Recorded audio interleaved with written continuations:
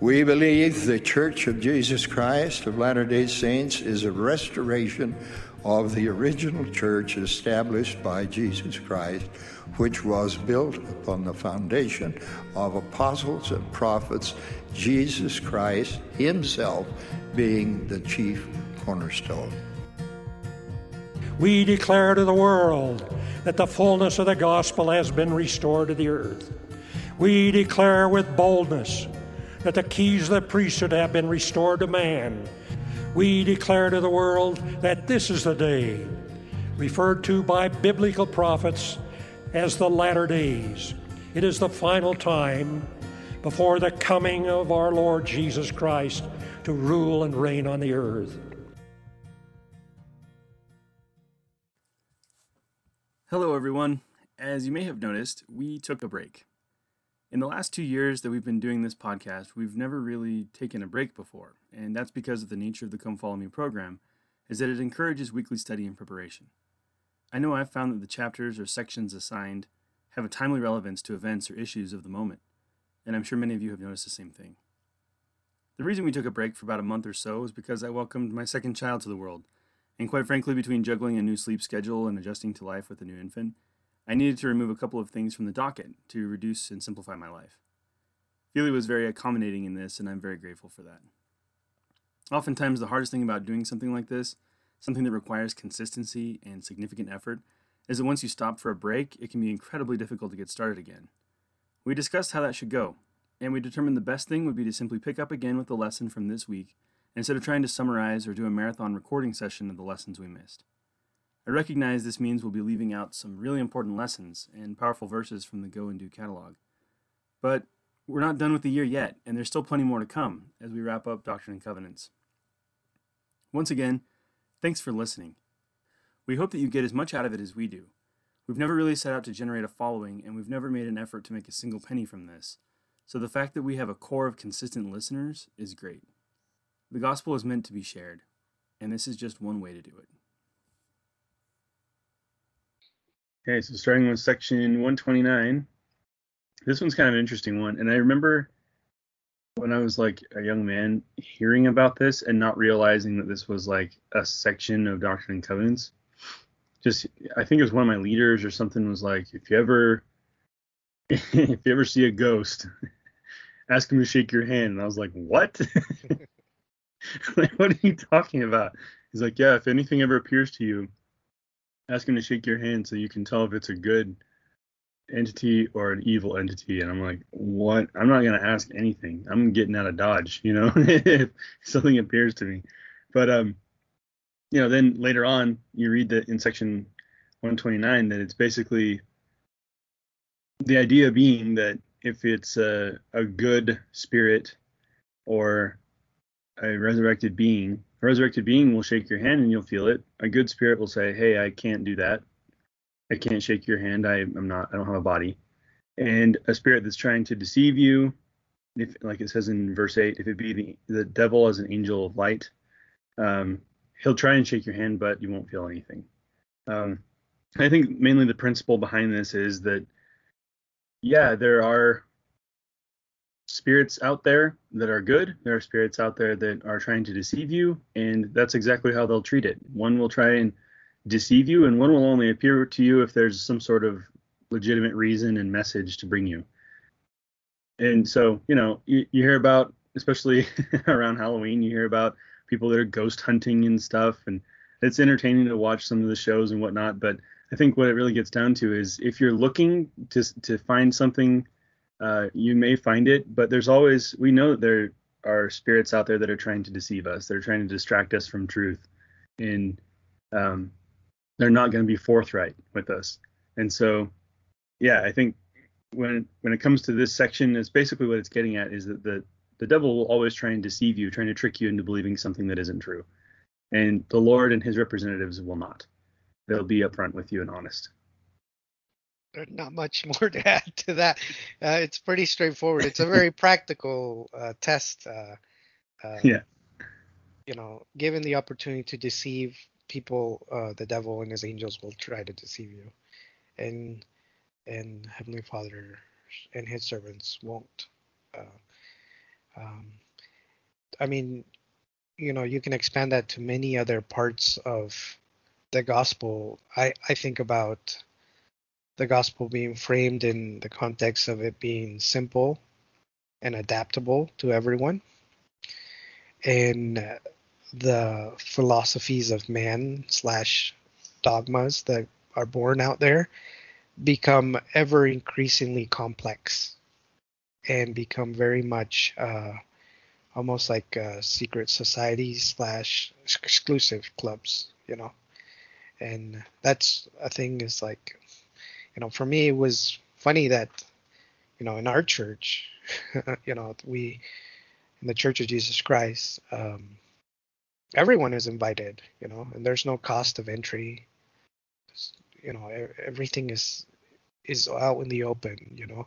All of the scriptures, all of the resources the church now has put online, and everything is becoming even more adaptable to the sense that making everything even more accessible. A lot of changes that have been made to the block schedule, to the temple ceremony, to the the quorums, the young men and young women organizations. Everything is to make it more accessible and kind of more straightforward and easier to digest. And I see things where people that are, especially online, out there searching for truth and trying to uncover things, it tends to all of their truth leads to more complexity and more like mental gymnastics you have to jump through in order to make things fit. And I kind of see a little bit of, well, I'm not saying that this is what that chapter is about, but I see some resemblance to the fact that Heavenly Father is pretty straightforward. You'll either get to shake the hand and you feel it, or we won't give you a hand and we'll just tell you why we're here and we'll move on. Anyway, 130. Yep, section 130. This one's it's interesting because it's talking about, in the historical background to it, that while a lot of the other sections are presented as like, here's a revelation, it's almost like a speech, that this one was one of the sections that is created from the notes from William Clayton. It's stuff that Joseph Smith said that was recorded by William Clayton, and then from those notes they created a section about it. So that's why it's kind of like in different, almost subsections about different topics and stuff. But it's got a lot in here, a lot of interesting stuff. What did you think about some of the stuff about angels? So I'm curious. Well, yes, that's interesting. It's interesting that only angels that are assigned or were born on this earth basically minister to the inhabitants of this earth, which then it kind of adds like almost like a familial tie to things, where like maybe we are all linked together as a family all the way to Adam, and it's that familial bond that allows the intervention or the connection from you to be able to claim your descendants or try to help them or so forth. And then it was interesting where he says, but the angels do not reside on a planet like Earth, like this Earth, but they reside in verse 7, they reside in the presence of God, or in a globe like a sea of glass and fire, where all things for their glory are manifest, past, present, and future, and are continually before the Lord. So it kind of, it's I have no idea how to understand this, but it kind of seems like the Lord, this is stupid and maybe not right, but if light is relative, like when we look at the stars, we learn that we're actually looking into the past as we see the light from the stars, because by the time they get to us, that star might have been burned out or millions of years have gone. So we're being told that where the Lord and his angels reside is a place where they can see all things, past, present, and future, which is something that's hard for us to understand because we're kind of on a linear track in this life. We are going, and then it talks about the place where God resides. It's a great Urim and Thummim. And that phrase, Urim and Thummim, we've heard it many times. We've heard it as far as the interpreters that are used to interpret scriptures that the prophets of old used to use. We hear it as, in the last days, everyone will have like their Urim and Thummim, and now we hear that the place where God resides, it's a great Urim and Thummim. So what is it? Is it like a portal? Is it like another thing? I don't. But it's definitely not, Westgate Resort. It's somewhere unique, and I think what's we're being told is the things where God is and His angels are is a different place than we are. And I think it might have been in the lesson where it talked about sometimes people think, oh, well, God dwells in your heart, or we attribute God like God is everywhere, and it kind of calls out that that's not true. That God is a specific person in a specific place, His presence and His influence is everywhere, and His ability to see, we're told here, past, present, and future, is continuously before Him. So there is some of this omnipotent or omniscient type of thing.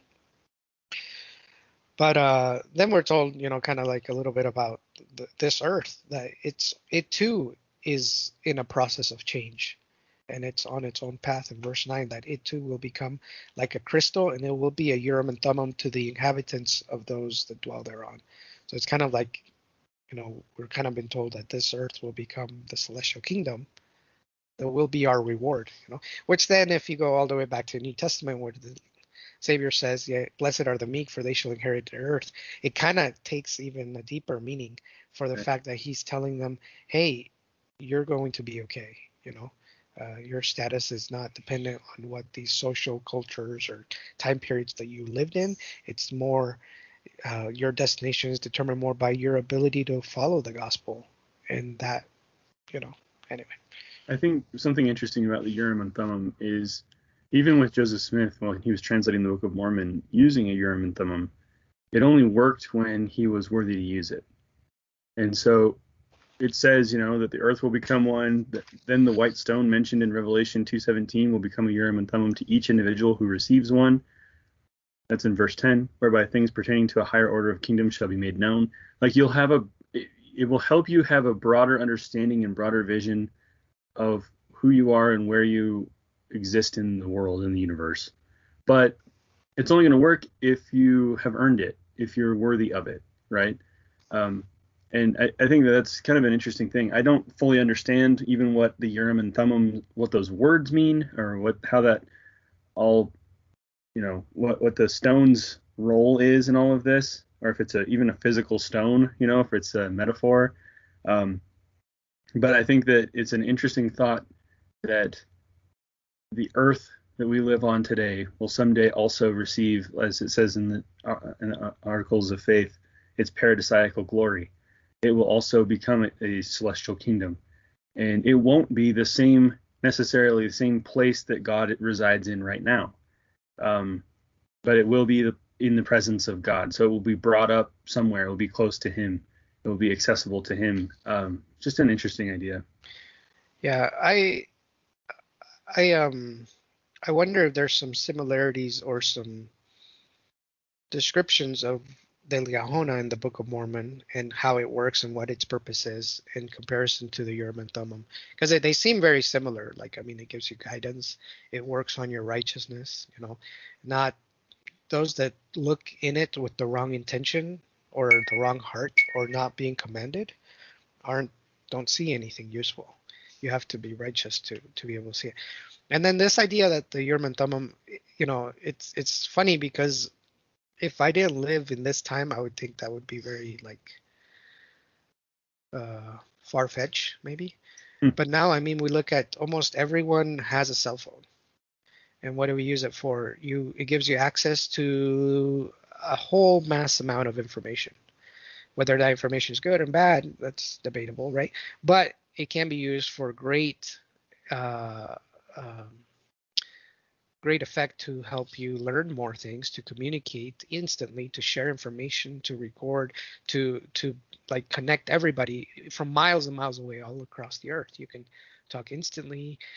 And then you think, oh, well, God lives in a great Urim and Thummim where he can see past, present, future. It sounds like a data center to me, where all data goes through there, And because I'm not trying to belittle like the magic or the importance of these things or how wonderful and unknowable it is, but I think it's kind of gives you a glimpse of what is possible. We can keep tabs on each other from miles and miles away, even countries away, almost instantaneously, which would be something that for someone like in the early 1900s, it would have been like, what? Yeah. That's unbelievable. And now to the Lord to be able to tell us, well, I'm even further away from that, and I can see everything, and I can also send messengers and angels to help you when you need them. It just kind of like, for me, it's kind of like a pattern that kind of shows that's not far-fetched, and that's not out of the realm of possibility of the way that even our own flawed technology is progressing. I'm sure the Lord has even more that we don't understand, Yeah. I thought a really interesting part was starting in verse 18. Whatever principle of intelligence we attain unto this life, it will rise with us in the resurrection. And if a person gains more knowledge and intelligence in this life through his diligence and obedience than another, he will have so much the advantage in the world to come. There is a law irrevocably decreed in heaven before the foundations of this world upon which all blessings are predicated. And when we obtain any blessing from God, it is by obedience that the law upon which it is predicated. Here, it means to me that whatever experiences we have, whatever things that we learn through those experiences, whatever things we learn through just kind of gaining knowledge, we're going to have that forever. It's not something that we're going to lose. And it also kind of says, that the more you learn in this life, the more that will benefit you in the life to come. And we kind of have this idea that as soon as we go to the other side, that we'll understand everything perfectly well. But I think that if we understand things, if we try to understand things here and we try to gain knowledge here, it's not necessarily that we will, know more than others, because all knowledge will be available to us. But I think what it means is it will feel like, yes, it will feel like confirmed. You know what I mean? Yeah. It'll feel like you'll have a stronger testimony of it. You won't have to struggle with things as much if you have gained a knowledge of it during this life before going to the next life. So, yeah, I really like this. And it actually led me to Alma chapter 41, where I think it's Helaman speaking to his sons. He's talking about restoration. And he says in verse 4, he says, and if their works are evil, they shall be restored unto them for evil. Therefore, all things shall be restored to their proper order, everything to its natural frame, mortality raised to immortality, corruption to incorruption, raised to endless happiness to inherit the kingdom of God. And then he says in verse 10, do not suppose, because it has been spoken concerning restoration, that ye shall be restored from sin to happiness. Behold, I say unto you, wickedness was never happiness. And then in 12 he says, and now behold, the meaning of the word restoration, to take a thing of a natural state and place it in, is the meaning of the word restoration, to place it in take it from a natural state and place it in an unnatural state, or place it in a state opposite to its nature. Oh, my son, this is not the case, because the meaning of the word restoration is to bring back again evil for evil, cardinal for cardinal, devilish for devilish, good for that which is good, righteous for that which is righteous, just for that which is just, merciful for that which is merciful. And that makes a lot more sense, because I think what we're trying to tell is whatever attributes you develop in this life, it'll carry on with you. Right. Now, those could be good attributes or they could be bad attributes. And the fact that you're stepping into the next life isn't going to automatically heal all your problems and woes that you decided not to face or couldn't face. But it's like a process, line upon line. And there are some things that we aren't going to understand until the next life, or things or wounds or scars that won't heal until the next life. But I also see that sometimes we can be tempted into, like in verse 1 at the beginning of this chapter, where Helaman says, and now, my son, I have somewhat to say concerning the restoration which I have spoken. For behold, some have wrestled the scriptures and have gone far astray because of this thing. And I perceive that your mind has been worried. So he's kind of explaining restoration, what it means, what's going to happen when we die, and what happens to our knowledge and our desires. And he's warning us that many go far astray because they may think, oh, I'm not going to deal with this habit, or I'm going to ignore this because when I get there, oh, I'll be kind and I'll be happy. And, and it's like, no, it's not a magical pill that fixes things automatically. All the things we have to work on, we'll have to face. We'll have to face them. Now, that doesn't mean that, this life we should leave as a polished, finished product, but I also think we should be careful that we don't procrastinate certain things and realize, and I think what that verse in 130, section 130, where it says a person gains more knowledge and intelligence through his diligence and obedience than another. It's that key, through diligence and obedience, that we gain more knowledge and intelligence and experience, that it'll be an advantage. And it's not an advantage over someone else. It's an advantage over where you would have been if you would have wasted the time of your probation, if you would have decided, oh, I'm just going to put it in cruise control for a while, right? And let those things worry about later. I think it's like, I don't know, everything so far in the Doctrine and Covenants, I feel like the Lord is trying to ingrain in us like a habit and a desire to continuously learn and progress.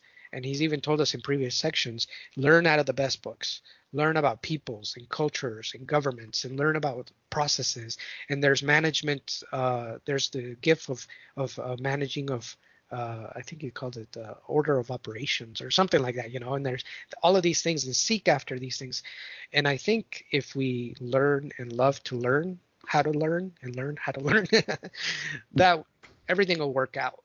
I think it's most damnation that we talk about, or stopping of progression, is almost all self-inflicted, and I think likewise he's trying to tell us that your ability to continue to grow is kind of up to you and your agency. Well, and it's also talking in reference to enduring to the end, that it's not a complacent or a static state of being. It's not just like, okay, I've done everything I'm supposed to do, now I just have to endure the rest of my life. It's basically saying, look, the more knowledge you get, the more intelligence you get through diligence and obedience, the better off you're going to be in the life to come. You'll have so much more advantage in the world to come. And that doesn't mean that you're going to be necessarily better off than someone else. All it means is, to me, you won't be as shocked by truth. You won't be as overwhelmed by information. That a lot of it will be like, okay, I was on the right track. Oh, I knew this. I got a testimony of that during my life. That this is all, it's ringing true to me, and it feels comfortable to me, and I can take it more in stride than if I were coming in with no idea of what was coming, And so I think as members of the church, when we look at the concept of enduring to the end, even if you've, checked all of the quote unquote, ordinance boxes, baptism and temple marriage and all that, it doesn't mean that you should just basically wait it out. Spend your time being obedient and being diligent so that you can learn more knowledge and intelligence. I think that's really what he's getting at here. So 131, where are we? Oh yeah, this is a long one. This does introduce an interesting doctrinal truth, though, that I'm not sure has been presented very well, or at least this clearly before. In verse 1, in the celestial glory there are 3 heavens or degrees, and in order to obtain the highest, a man must enter into this order of the priesthood, meaning the new and everlasting covenant of marriage, and if he does not, he cannot obtain it. We have learned previously about the different degrees of glory. I thought it was interesting that verse 6, it's impossible for man to be saved in ignorance. And ignorance, I would also say innocence, because Adam and Eve were innocent in the garden. Everything was perfect, but they couldn't progress anymore, And just like, it kind of also means that sometimes we tend to shelter ourselves from things, and we want to not be part of the world, and we think that that will keep us clean and make us holy. And we have to face all these things. You cannot not overcome temptation because you never expose yourself to it. You have to overcome. And just a weird thought I've had in the last couple of weeks is sometimes in our desire to be perfect and not acknowledge our mistakes or shortcomings, I think we tend to deny the atonement of Jesus Christ and his role. And so, and I'm not saying that, that means you have a right to go sin and do all these things. And that's not it at all. I think it's our being a disciple means that you're not perfect and you don't have a choice about it. Yeah. We all are imperfect. Now it's what we do with it. Do we face it? Do we acknowledge it? And do we decide to work on it? And if we stumble, like in the last general conference, the gentleman who mentioned, hey, if you stumble like 900 times, but you keep getting up, that's fine. That's called a disciple. But if you stumble and you hide it and you pretend there's no problem and you try to like lie or conceal it, then yeah, that is a problem. Right. So I think about so this is kind of funny, but I started watching this show not too long ago, and I'm not going to mention the name of the show, but if you've seen it, that's fine. If you haven't, the point still stands. This show is about a family that doesn't allow their children basically to interact with the world, as they put it. They shelter their children as much as they possibly can. It's a reality show. It's on TV. But they really have strived to keep their children not even like eating sugar, nothing. They haven't even had Coke, like they don't even allow them to interact with one of their teenagers gets an opportunity to go to San Francisco, and you'd think that these people were like, we're going to lose our child. They talk about how they're going to this strange place and who knows what they'll come across, and their excuse for this behavior is like, we don't want them to be exposed to things that might influence them in a negative way. We want them to stay innocent and young for as long as possible so that they don't get corrupted by the world.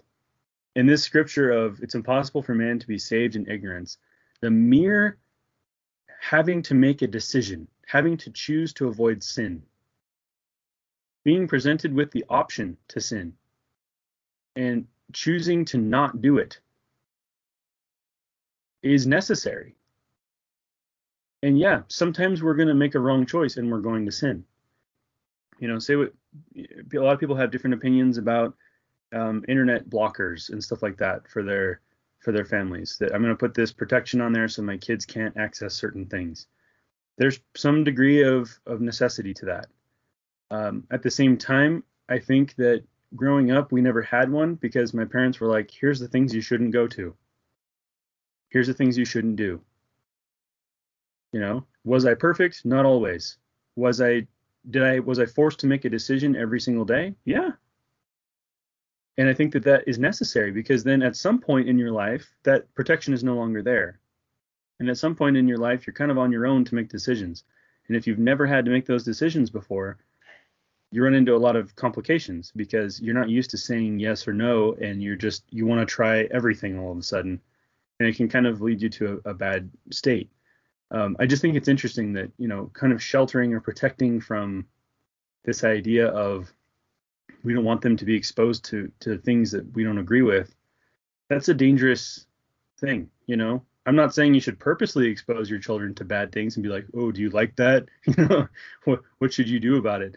But to perfectly shelter them like that, like it just maintains them in ignorance. And the Lord's saying, if you really want to earn the celestial kingdom, at some point you have to be forced to make positive decisions in the face of negative outcome as well.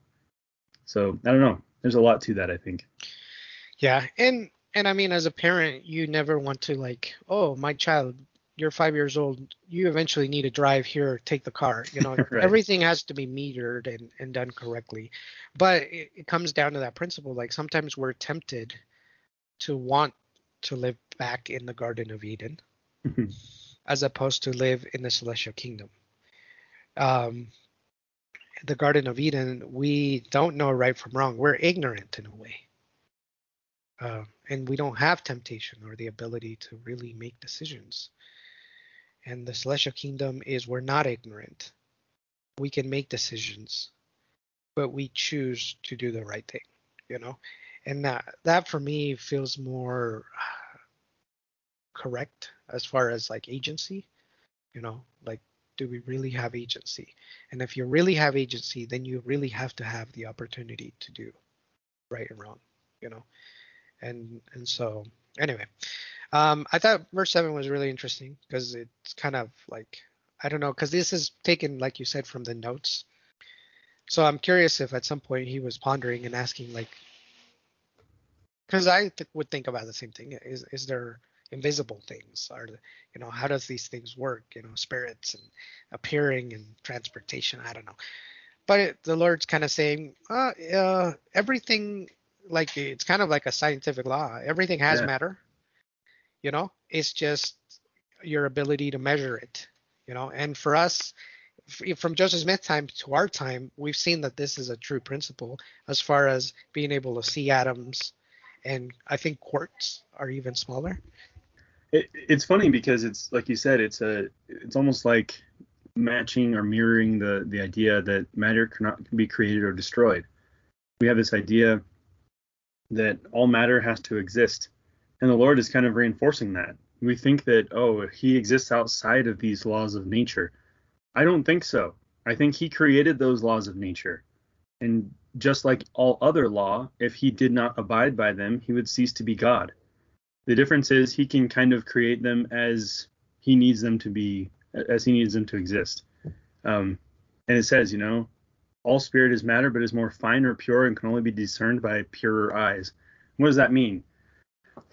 It's like when you hear them say in the scriptures, the Spirit opened our eyes, or our eyes were opened and we saw. There are things that maybe, I don't know if it's a frequency thing, if it's a whatever, but the Spirit can cause your eyes to be open to be able to see these more spiritual things. And it says in verse 8, we cannot see it, but when our bodies are purified, we shall see that it is all matter. When you are purified or sanctified, you'll be able to see all of the other things that are purified and sanctified as well.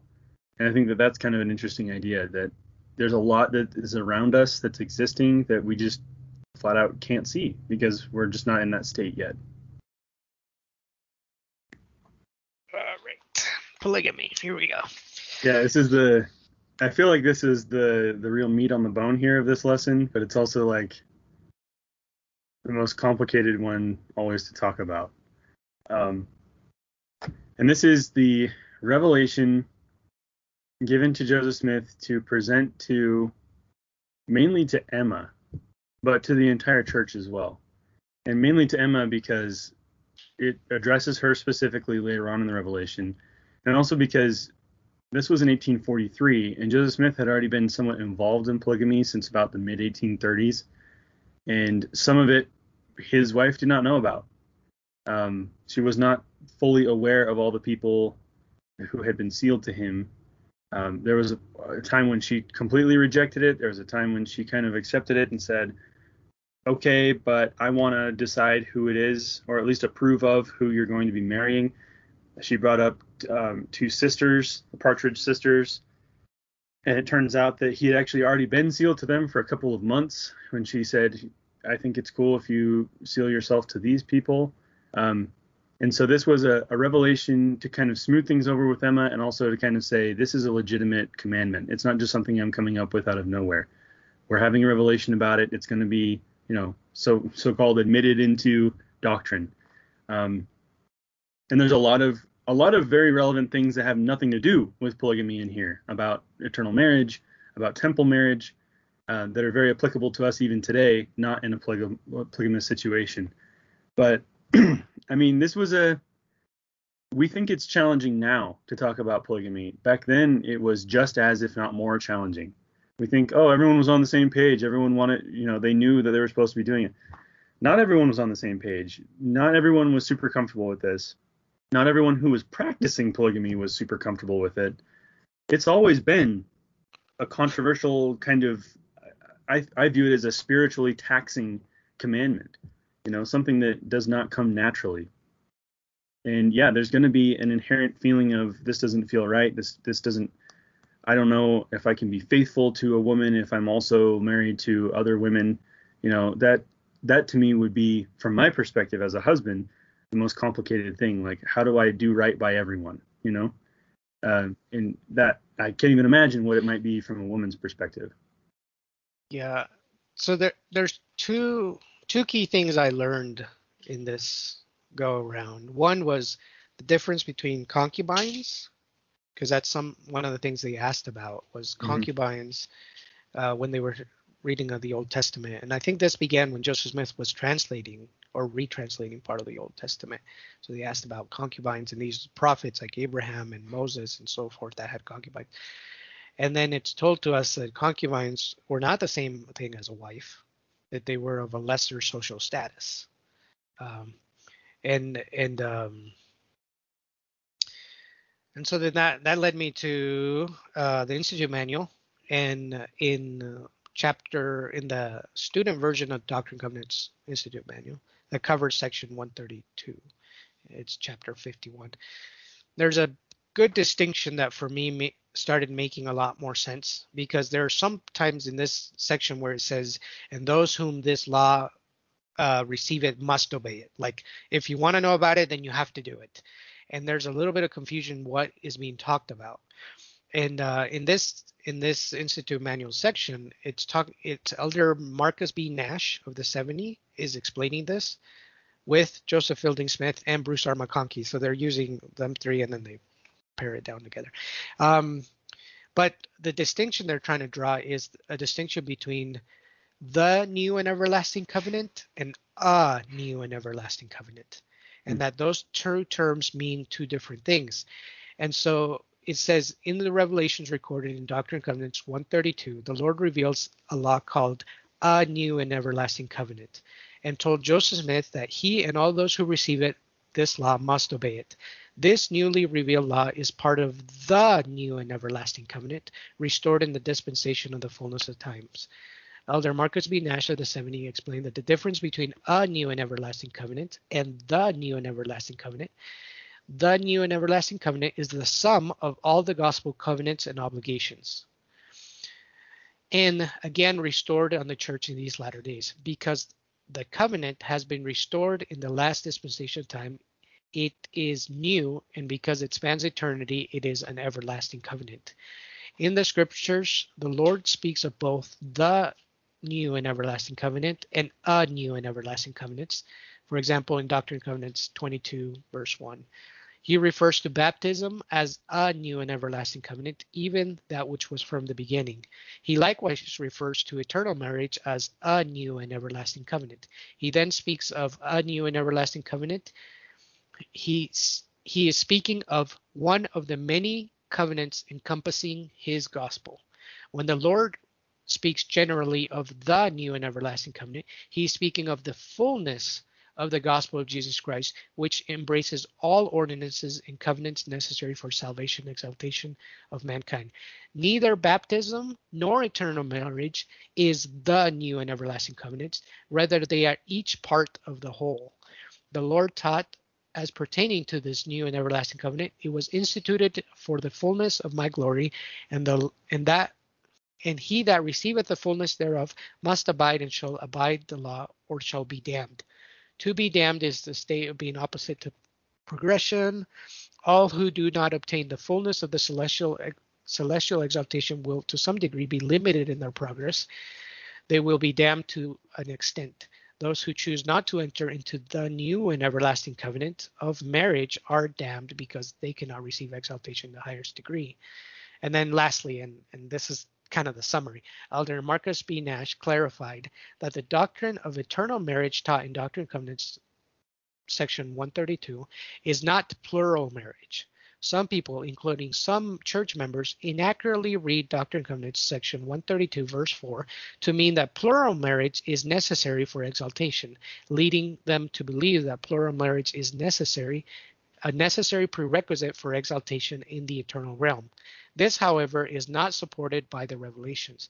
As recorded in Doctrine and Covenants 131 and 132, the Lord introduces the law of eternal marriage by expressly referring to the sealing of one man to one woman. By setting forth the law of eternal marriage in the context of monogamous marriage, the Lord makes it plain that the blessings of exaltation extend to each man and woman who worthily enter into the covenant of eternal marriage performed by a proper priesthood authority, are independent of whether that marriage is plural or monogamous. So that's a whole lot of mouthful and a whole lot, but I really enjoyed it because it really made a lot more sense. When the Lord is talking about a new and everlasting covenant, that could be a specific ordinance. And the new and everlasting covenant means all the ordinances together, And so, and how oftentimes we have erroneously thought that plural marriage was necessary for exaltation, or it is the law of the celestial kingdom, and that is not the case. Right. He's also talking about just some of the fundamental truths of an eternal marriage. Like in verse 15, if a man marry him a wife in the world, and he marry her not by me nor by my word, and he covenant with her so long as he is in the world, and she with him, their covenant and marriage are not of force when they are dead. And when they are out of the world, therefore they are not bound by any law when they are out of the world.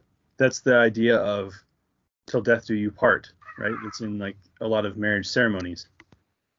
The idea that the idea that your marriage is valid on this earth, and then beyond that it is not. And there are some other situations where, later on he kind of describes what an eternal marriage is like, is that it is valid even beyond this life, and that's kind of the difference between a lot of the marriages that happen in the world, where they do end until death do you part, which means literally this marriage is valid until either one of you dies. I think it's kind of interesting that when in the manual for this lesson, there's online, there's actually a video that's done by, I believe it's Elder Cook and a couple of historians from the church history department, including Matt Groh, the managing director. And he kind of explains that there was a difference between that there were some women that were sealed to Joseph Smith for time and eternity, and there were many women that were sealed to him for eternity.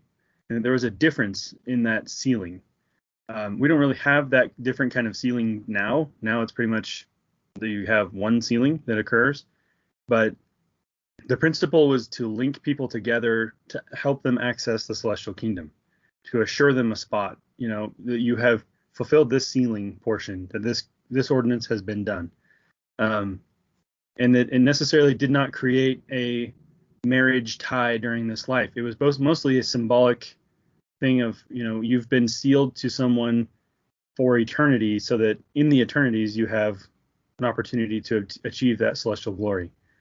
So I think that, when we look at how all of this interacted, it's a very complicated thing, especially back then, where who was brought into this, who was kind of recommended or requested that they practice polygamy.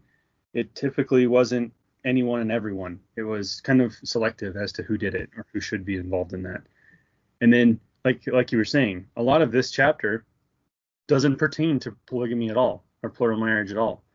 It's talking about the concepts of eternal marriage in the first place, including bringing up if you do have an eternal marriage and you aren't obedient and you continue to commit sin or whatever, then you aren't allowed into the celestial kingdom, even if you have checked the box, so to speak. It says at the end of verse 18,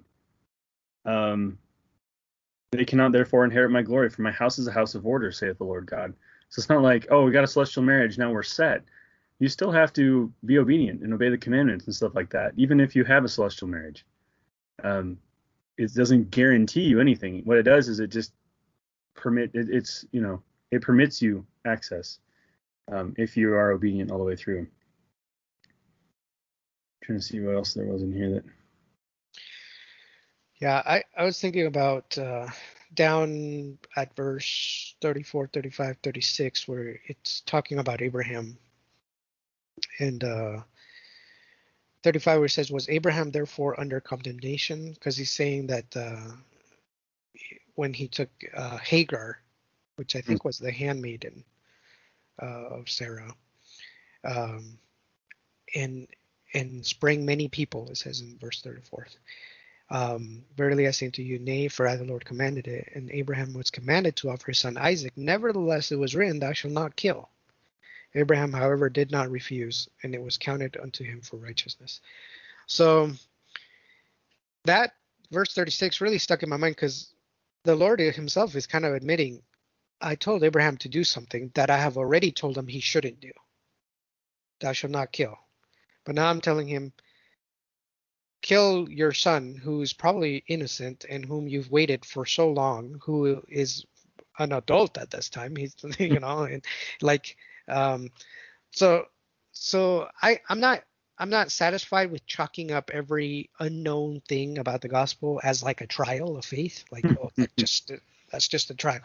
I think there's a lot of things that we don't know, and how things happen, and why the Lord asks certain times and at certain seasons or certain people to do certain things. And I think as Latter-day Saints, we've struggled even from the beginning of the restoration with how do we.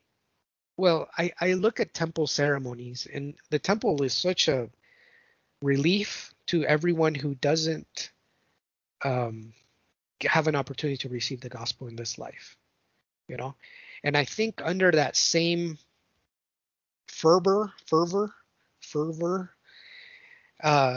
there might have been individuals who thought, well, I need to be sealed in order to get to the celestial kingdom. Right. So we have to do it here in the temple with these keys that we've been told that whatever's done on earth will be done in heaven. And there are many people who have died in our time that are faithful and have not found an eternal companion or have eternal companions that aren't keeping their covenants, or whatever. And we're to have faith and hope that in the next life, in the millennial, all these things get sorted out, right? And to me, I take all these complicated things and I boil them down to it's kind of like Nephi. Does thou know the condensations? When the Spirit asks him, do you know the condensations of God? And he says, no, I don't, but I know he loves his children.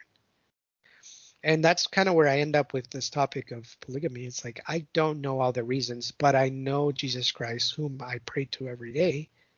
I know that he's good. I know that he's not going to keep someone out of the celestial kingdom because they did not have an opportunity. Our whole gospel is built on all of these various ways of the plan of salvation by which we receive the opportunities to fully embrace the Lord and his gospel.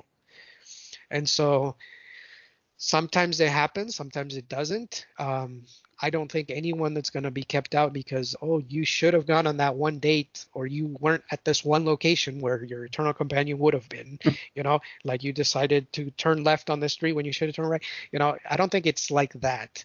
I think it's more you be the best person that you are and try to be a disciple.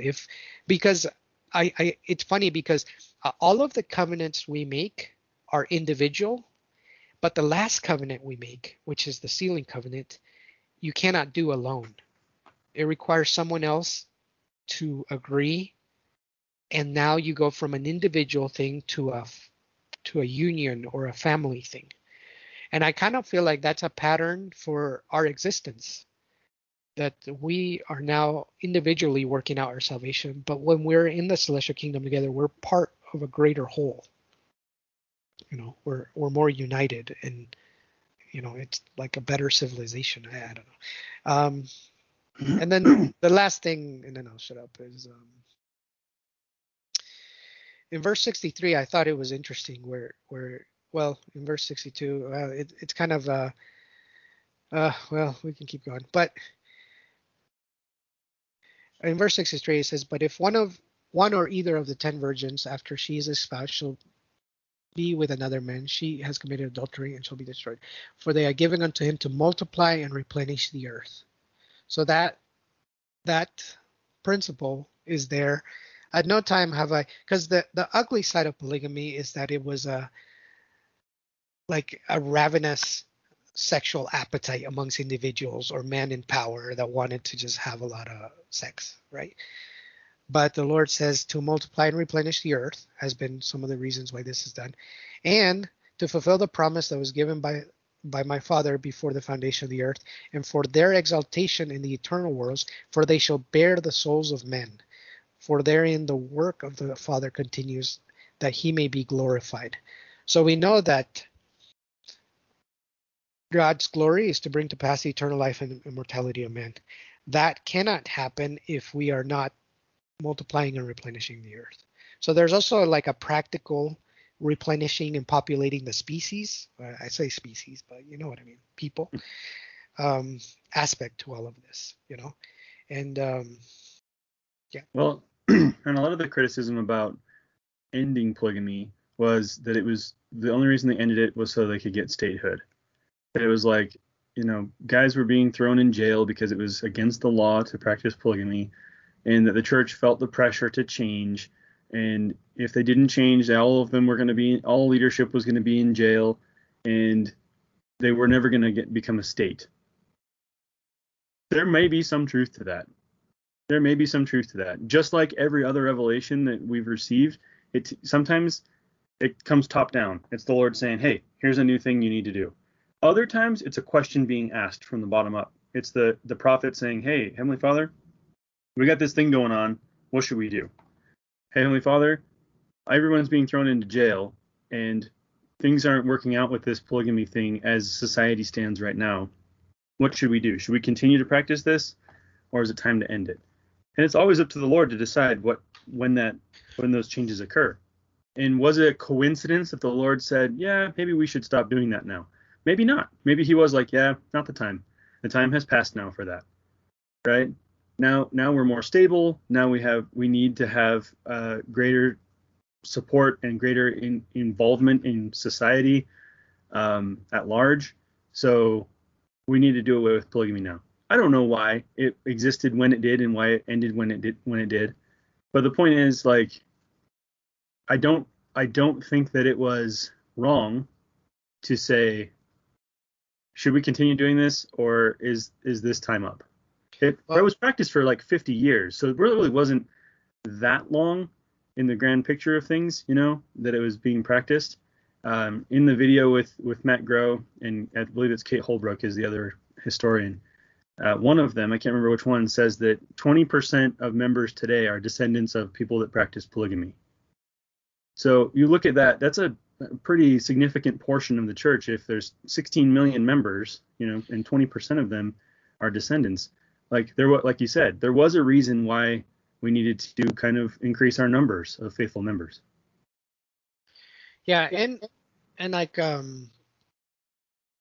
there's many revelations that we've seen so far in the Doctrine and Covenants that the Lord doesn't force the revelation until we've asked the question, right? You know, and a lot of them follow kind of the same pattern. Hey, Emma doesn't think it's becoming of the school of prophets to be chewing tobacco and smoking and the tars coming through the ceiling into our kitchen, whatever. Let me ask about this. Oh, well, let me tell you about, you know, this law of health called the word of wisdom, right? And then I like the brother Jared's example with when the Lord tells them, hey, what should we do for hair? And he says, well, make a hole on the top and in the bottom.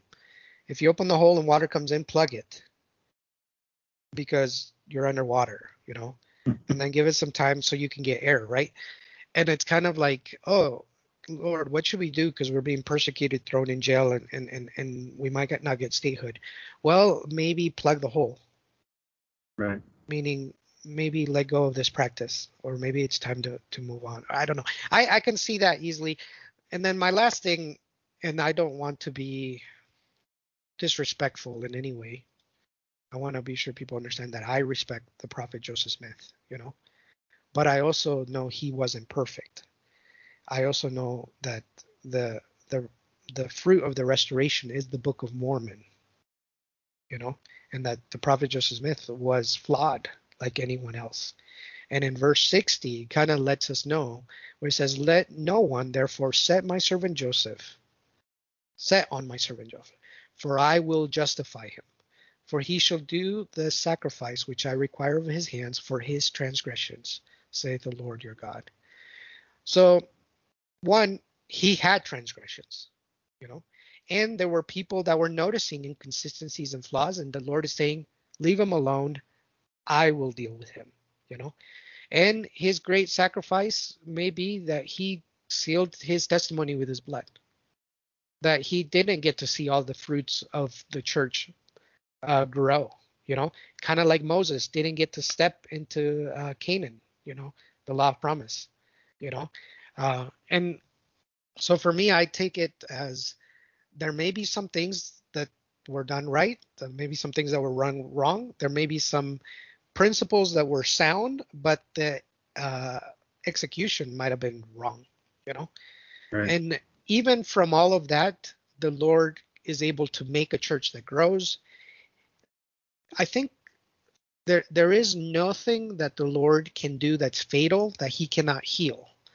Hence the atonement. That's the essence of the atonement. All of our lives were shattered and we're broken and we make mistakes. But if we go to him, he can turn those weaknesses into strengths. And there are things in the church history that I think have been wrong, should not have done, or should not have done in certain ways, or maybe those weaknesses of the times and people that he then can turn into strengths. And I don't think that that's any different than the time we live in right now. The time we live in right now, we have a prophet.